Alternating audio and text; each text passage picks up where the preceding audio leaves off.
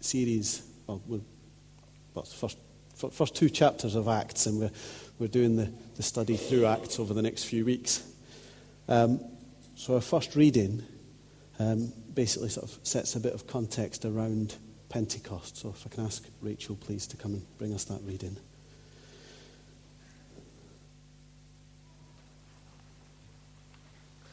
First reading is from Leviticus chapter 23, reading verses 15 to 21. From the day after the Sabbath, the day you brought the sheaf of the wave offering, count off 7 full weeks. Count off 50 days up to the day after the 7th Sabbath, and then present an offering of new grain to the Lord.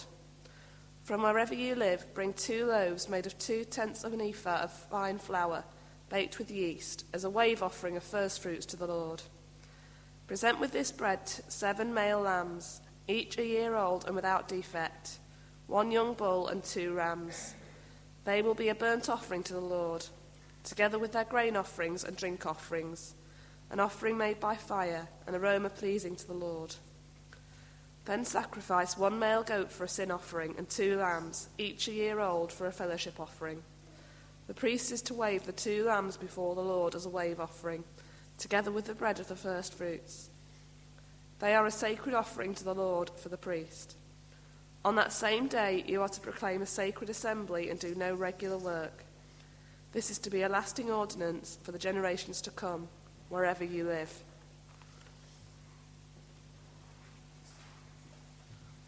Thank you, Rachel. We don't normally look at Leviticus and all the details of how you do your sacrifices and things. And it struck me as we were listening to Rachel reading there that worship in sort of Jesus' time and before would have been a pretty noisy, messy, smelly affair. But what we had there was the instructions from God for how to worship at what was called, if you saw in the title, the Feast of Weeks, which is something you might have heard of, and that's also Pentecost. The name Pentecost comes from the Greek for 50th, and that's because it was 50 days after the Feast of Unleavened Bread, which is the week directly following straight on from Passover. It's called Feast of Weeks because it's 7 weeks and 1 day after the one before. And it was one of the 3 annual festivals that God told the people of Israel to celebrate. So they had Passover and unleavened bread, which followed straight on. And then 7 weeks and a day, or 50 days after, they had the Feast of Weeks. And then sort of round about kind of autumn time for us, they had the Feast of Tabernacles, or the Feast of Shelters, which was kind of like a celebration of the final harvest. But the Feast of Weeks, or Pentecost, was kind of like an early harvest celebration. So it was 7 weeks and a day after they'd started bringing in the grain, and it was to celebrate bringing in the grain harvest.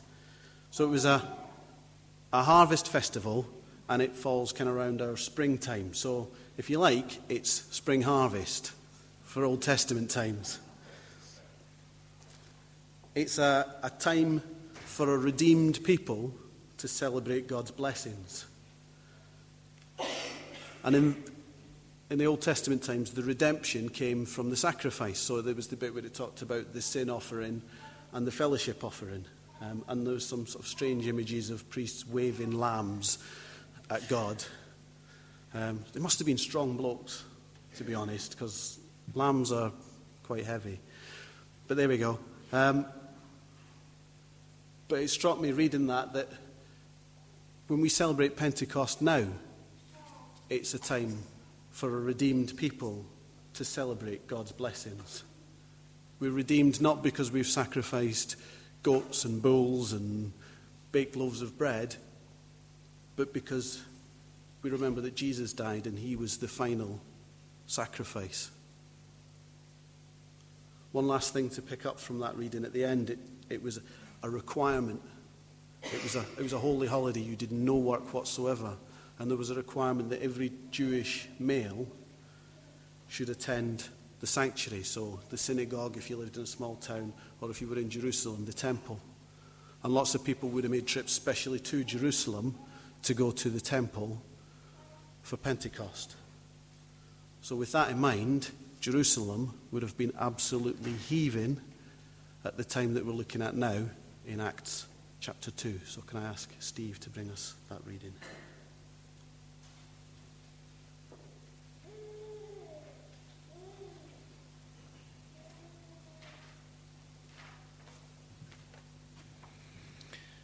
This is Acts chapter 2, verses 1 to 15 and 41 to 42. The Holy Spirit comes at Pentecost. When the day of Pentecost came, they were all gathered together in one place. Suddenly, a sound like a blowing of a violent wind came from heaven and filled the whole house where they were sitting. They saw what seemed to be tongues of fire that separated and came to rest on each of them. All of them were filled with the Holy Spirit and began to speak in other tongues as the Spirit enabled them. Now there were staying in Jerusalem God-fearing Jews from every nation under heaven. When they heard this sound, a crowd came together in bewilderment, because each one heard them speaking in his own language. Utterly amazed, they asked, "Are not all these men who are speaking Galileans? Then how is it each of us hears them in his own native language? Parthians, Medes, and Elamites, residents of Mesopotamia, Judea and Cappadocia, Pontus and Asia, Phrygia and Pamphylia, Egypt and the parts of Libya near Cyrene, visitors from Rome, both Jews and converts to Judaism, Cretans and Arabs. We hear them declaring the wonders of God in our own tongues." Amazed and perplexed, they asked one another, "What does this mean?" Some, however, made fun of them and said, "They've had too much wine." Peter addresses the crowd. Then Peter stood up with the 11, raised his voice and addressed the crowd. "Fellow Jews and all of you who live in Jerusalem, let me explain this to you. Listen carefully to what I say. These men are not drunk as you suppose. It's only 9 a.m. Those who accepted his message were baptized, and about 3,000 were added to their number that day. They devoted themselves to the apostles' teaching and to the fellowship, to the breaking of bread and to prayer. Amen.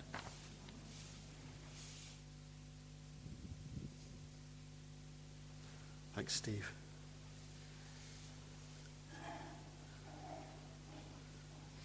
So Jerusalem was busy. It said there were Jews from every nation under heaven. So for those of you who've been to Spring Harvest, busier than the skyline on a wet day in Minehead or Skegness. It wasn't that funny, Alice.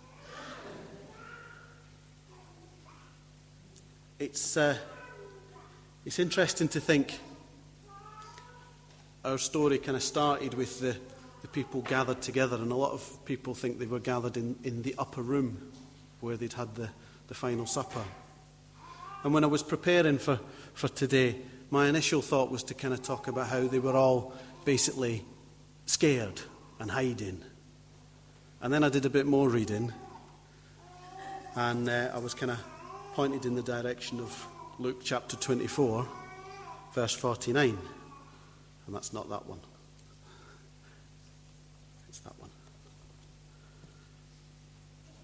Where Jesus says to his disciples, "I am going to send you what my Father has promised, but stay in the city until you have been clothed with power from on high."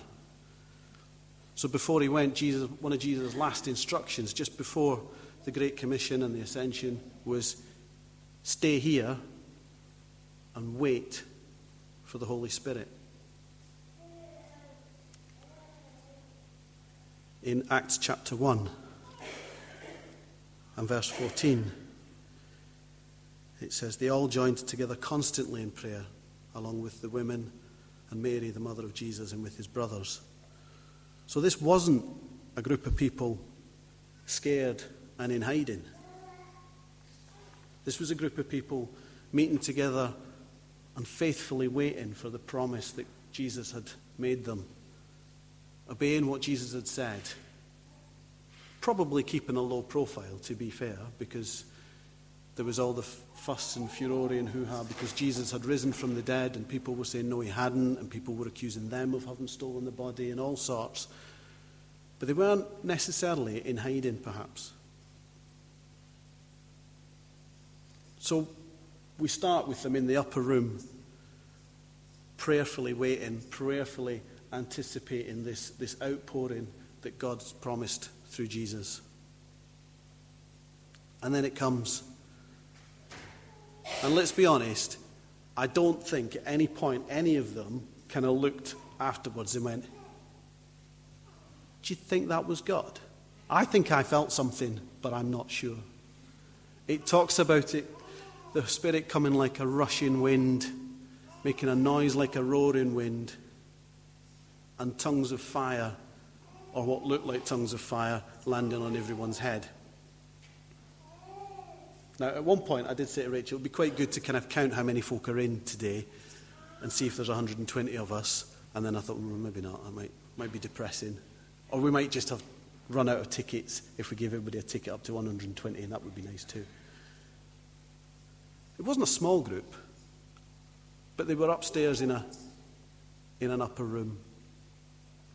However, the arrival of the Holy Spirit caused such a commotion that everybody around comes to this house to see what on earth is going on. There's a house in Jerusalem where there's this noise coming from upstairs that sounds like a roaring wind, and it's not Rachel snoring.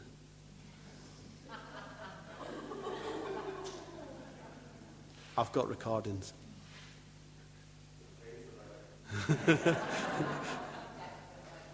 Does anyone have a spare room?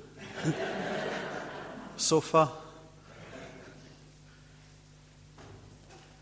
There was no doubt to the people in the room that something was happening, but there was no doubt to the people around, outside, that something was happening. Imagine that. Imagine the Holy Spirit coming here in such a way that the houses round about and the pub and whatever, people are like, what on earth is going on in that church? We've got to go and see what's happening because it sounds crazy.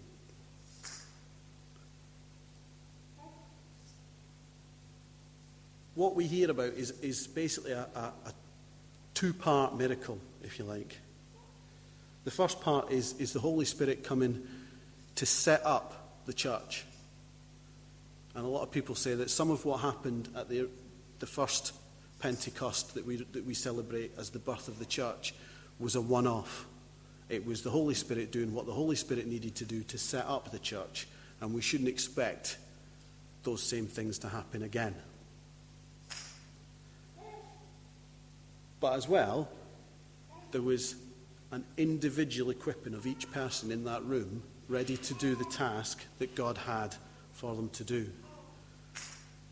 So we hear this roaring wind, and then there's what looks like tongues of fire landing on each person. Now, some folks say that we shouldn't expect the Holy Spirit to appear as tongues of fire landing on people's heads anymore. Personally, I would say if the Holy Spirit wants to do that, the Holy Spirit will do that. And whether I think he's going to do it or not makes no difference.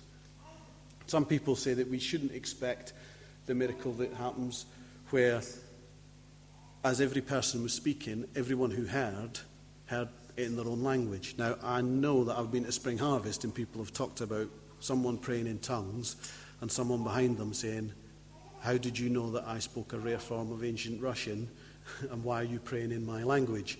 So I've heard that happens. So I don't like to disagree with scholars because they know a lot more than me, but to be honest, I'm not sure that that's necessarily the thing. But what we can all expect, whether we disagree about some things being a one-off or not, we can all expect that God has a plan for us and that God's Holy Spirit can equip us with the right skills, the right tools, the right physical attributes, if you like, or the emotional strength and the courage to do what God wants us to do.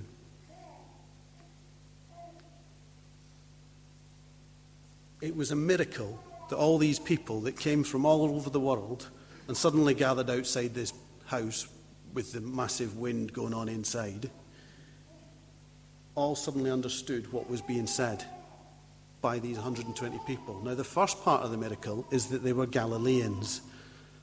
And Galileans weren't the easiest of people to understand at the best of times. Have you ever seen Trawlerman on the telly? The one about the documentary about the trawlermen from Peterhead and Buckie and up there. And some of them got upset because the BBC put subtitles on, even although they were speaking English, as far as they were concerned. Now, they do speak a strange form of English up in the northeast of Scotland. They call it the Doric, and so they use completely different words for things, so I'm not surprised that there was subtitles. Or the hoo-ha about, what was the Cornish thing last year? Jamaica Inn, and nobody could understand that guy, could they?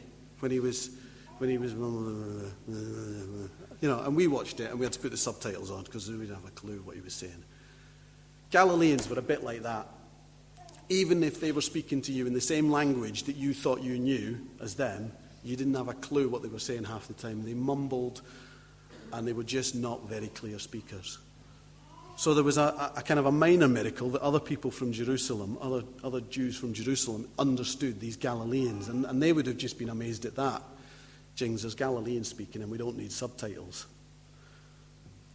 But equally, everyone else, and it listed in the reading. Can we fire that up, Colin? I can't remember which verse it is, sorry. It was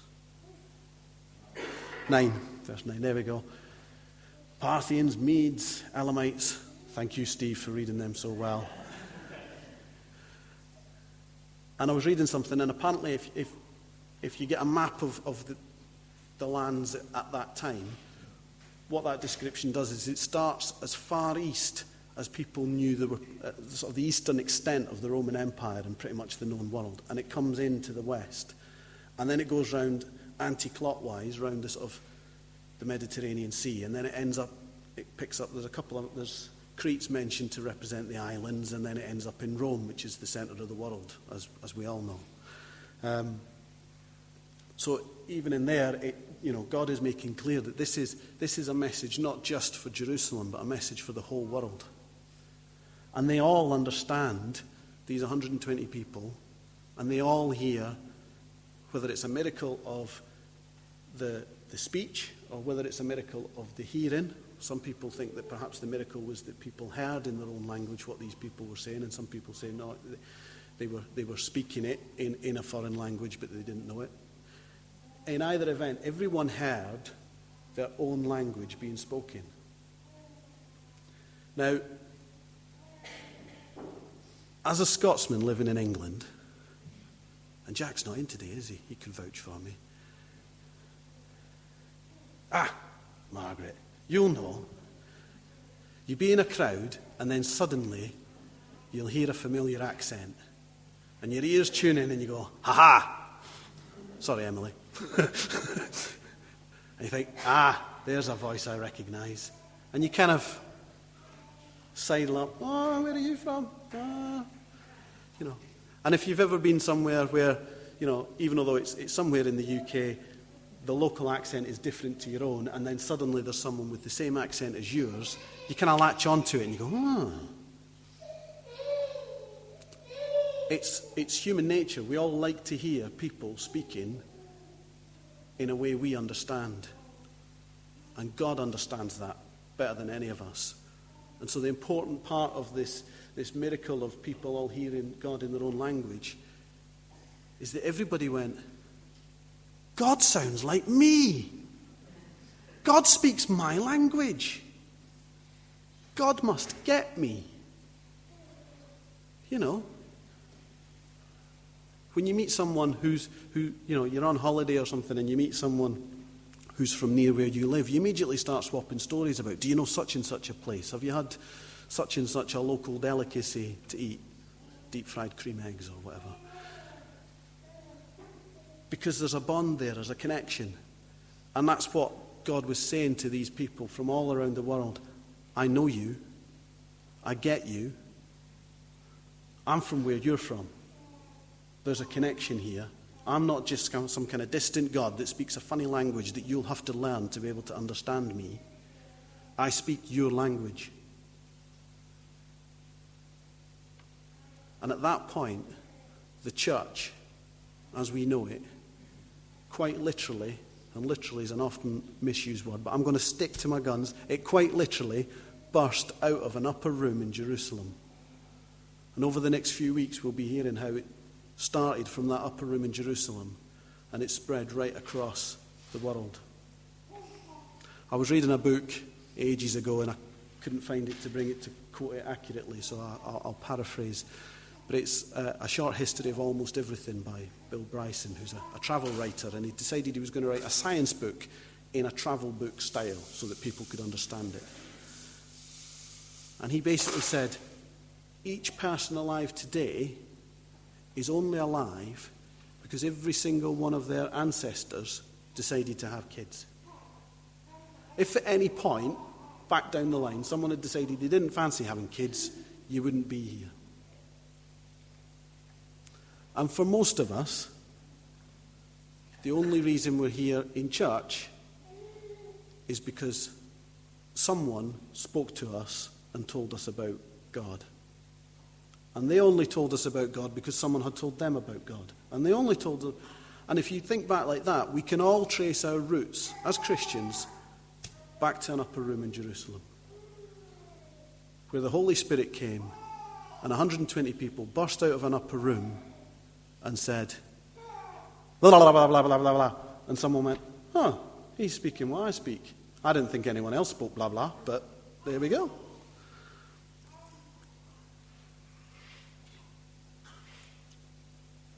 So we can all trace our roots back to an upper room in Jerusalem, and we're all only here because someone told someone who told someone who told someone who told someone who told someone who told someone. You might well be here because Paul told someone who told someone who told someone who told someone. Peter told someone who told someone who told someone. Now, obviously, Paul's a good example of how sometimes God just speaks straight into some people's hearts. So that might not be the case for all of us. But anyway. The other thing that's worth noting, though, in this reading is that then as now, when something miraculous happens, there is no shortage of people waiting to go, nah, it's not a miracle. Nah, they're drunk, they've been on the wine. Can't be real. There must be another explanation. It's not right. No, that's not God. That's just drunk. That's not wind. That's just Rachel.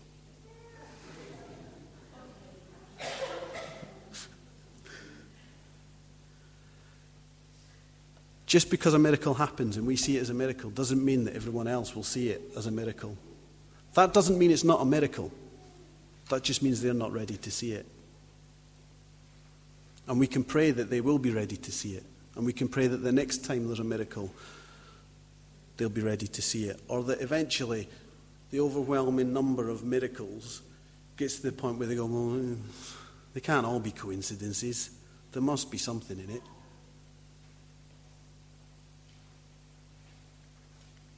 And who is it that gets up and explains to people who are saying, nah, it's not a miracle, they're just drunk? It's Peter. I like Peter. I've said this before. When you read the Gospels, Peter's the disciple who just charges in and then starts thinking about the consequences after. You know, the walking on water. He's like Wile E. Coyote chasing Roadrunner off a cliff. You know, and he's off there, and, before he realises he's halfway across the water, and he thinks, I shouldn't be walking on water, and then he sinks. Peter is kind of an inspiration to us all.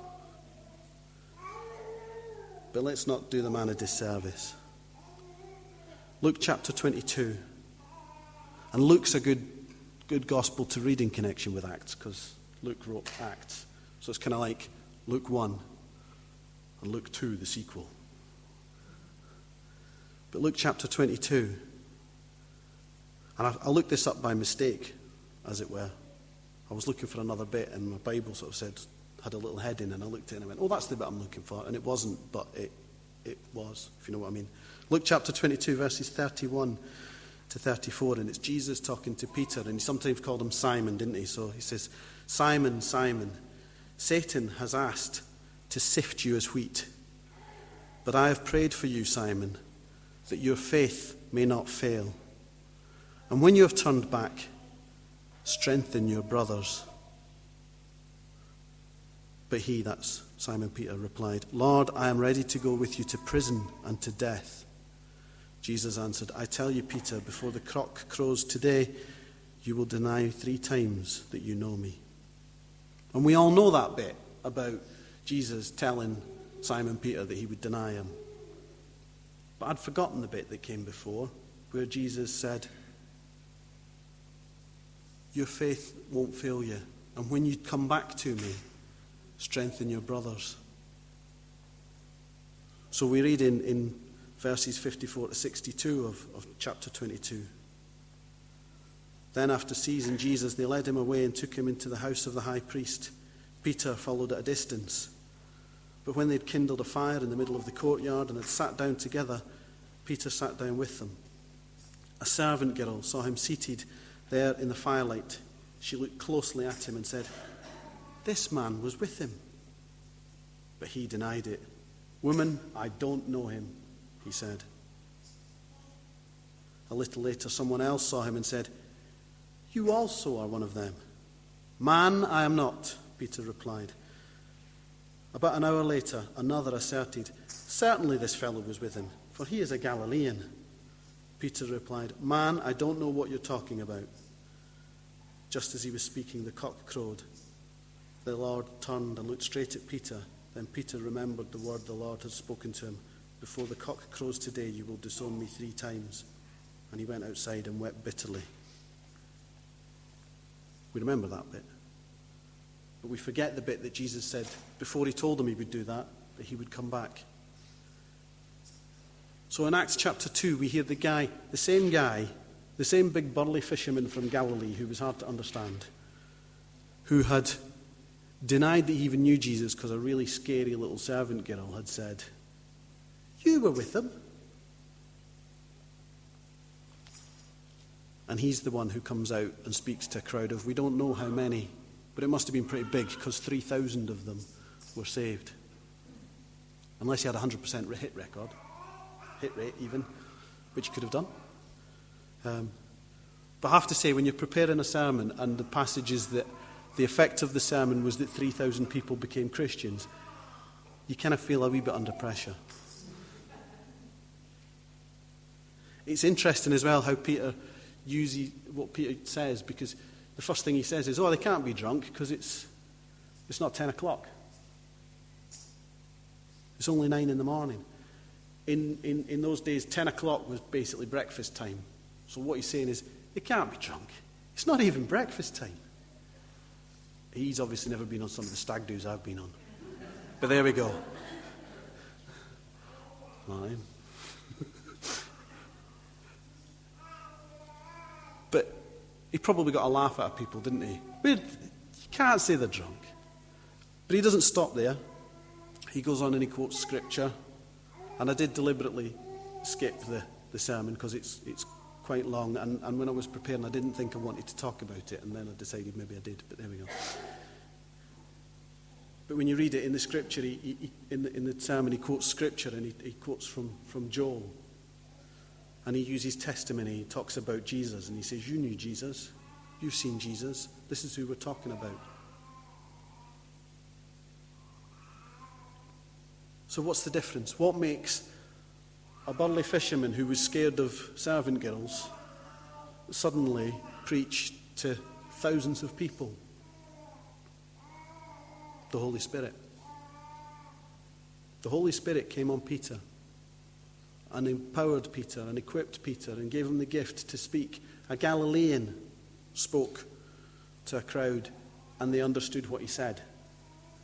A Galilean who had denied that he even knew Jesus preached to people about how awesome Jesus was and what Jesus had done for them personally in such a way that it touched their hearts, and 3,000 of them believed.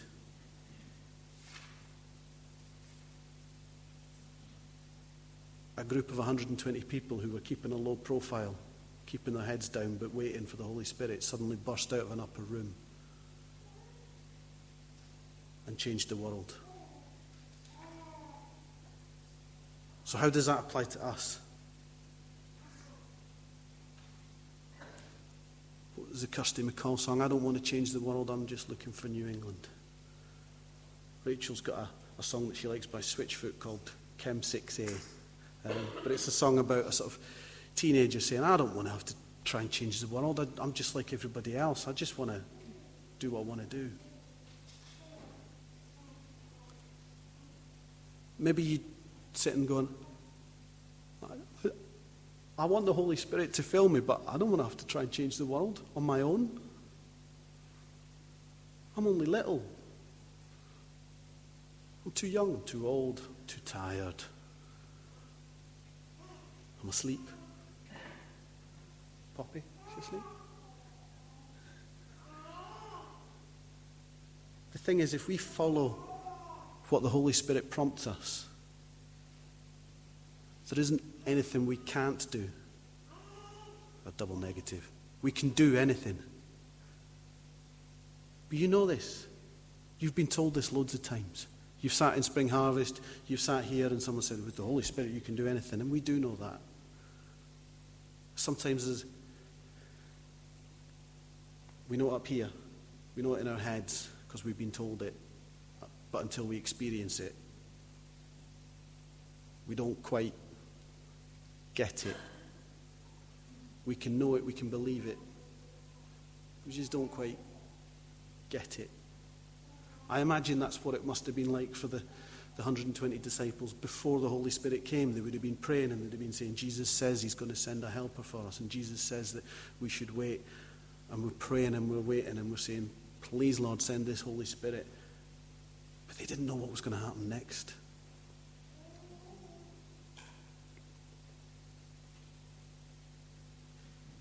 The thing is, you don't know necessarily until you do what God is calling you to do. There's no point sitting thinking, I'm scared to pray for the Holy Spirit because I don't think I could stand up and preach to people. Not everybody's called to preach. I'm lousy at telling people at work that I'm a Christian. Absolutely terrible at it. Thankfully, there's another woman in my team who is really good at it. And we were talking, we have a Christian network at work. We've just stopped calling it Christian Fellowship. I don't quite know why, but there we go. We have a Christian network at work. And they meet at lunch times, and half the time I end up missing the meetings because I've got other meetings and whatnot. But last week, just gone, there was a meeting on, and I didn't have anything else at the same time. And I thought, I need to make the effort to go. I need to make a commitment to kind of support my fellow Christians at work. And I turned up, and there was Sandrine from my team and one other bloke, Richard. You know Richard. And that was it. There was three of us in this little office. And we were talking and we were sharing stories. And Sandrine says, we were talking about praying for things. And she said, can we pray for Pete's mum? Pete's our team leader. She said, because she's really ill. She's basically dying.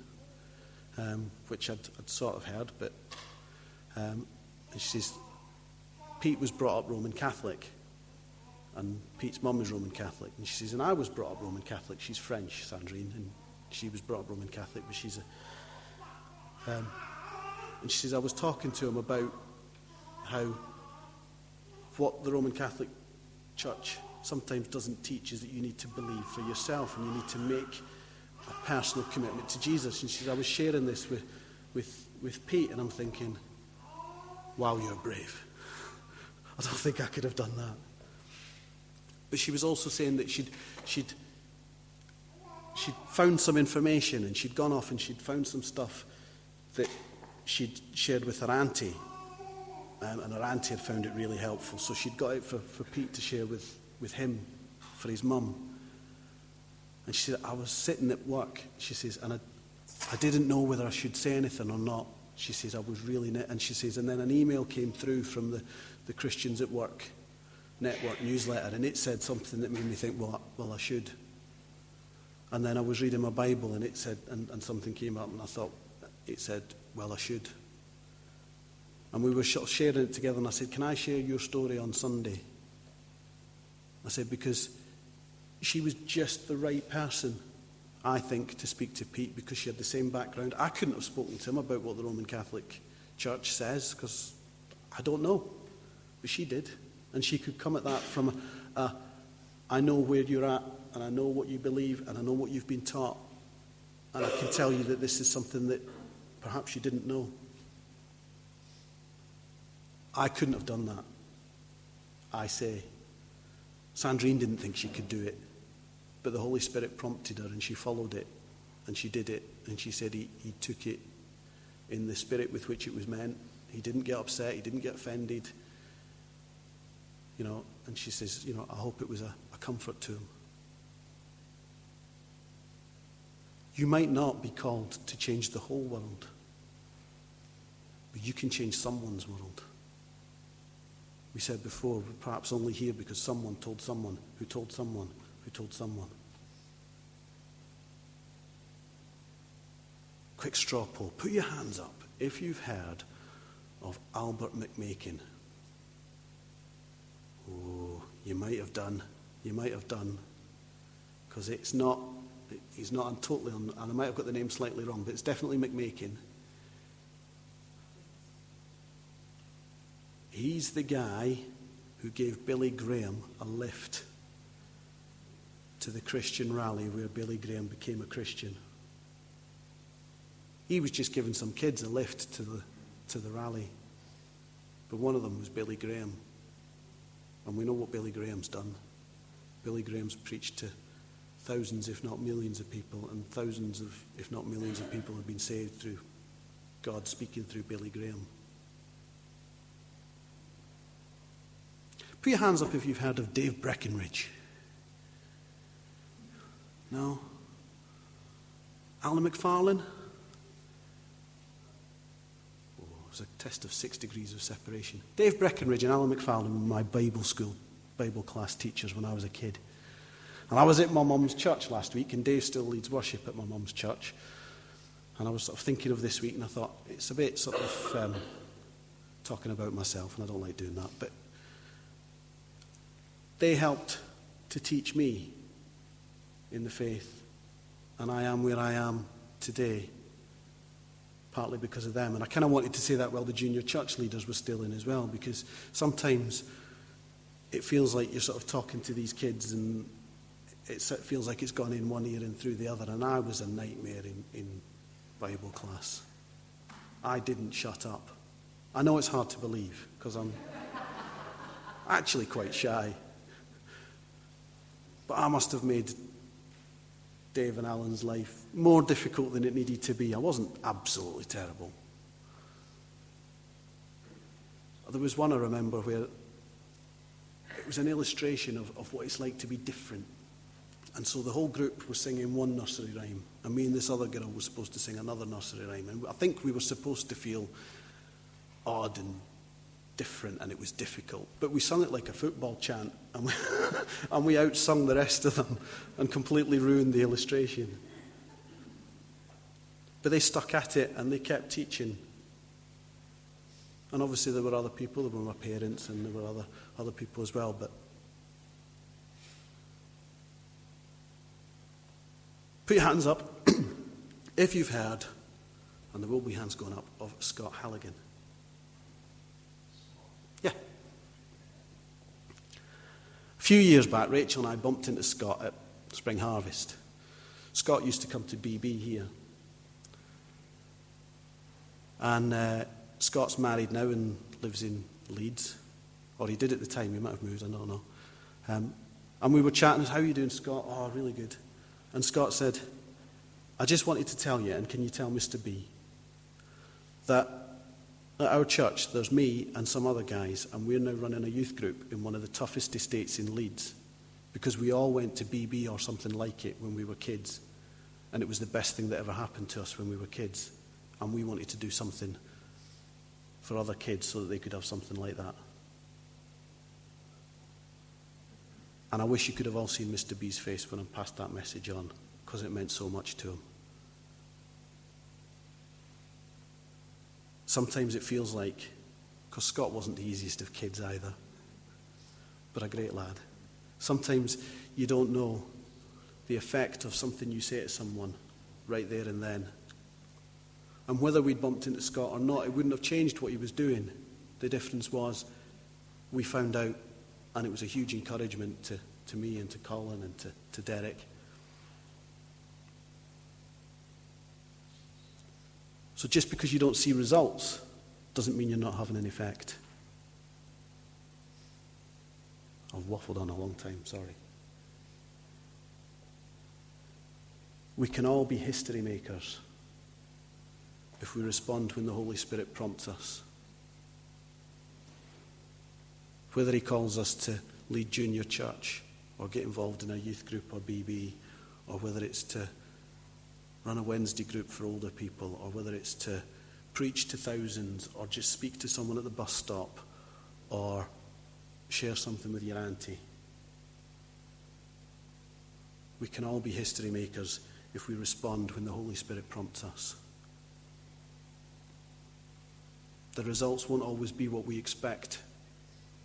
It might even feel like there's not been any results. But the results will always be part of what God planned. I used the same book for taking notes at things. And I was flicking back through because I was looking for something else again, and I found something different. When we were at Creation Fest a couple of years ago, I went to one of the sessions, and I should have bookmarked this better, sorry. That's not even it.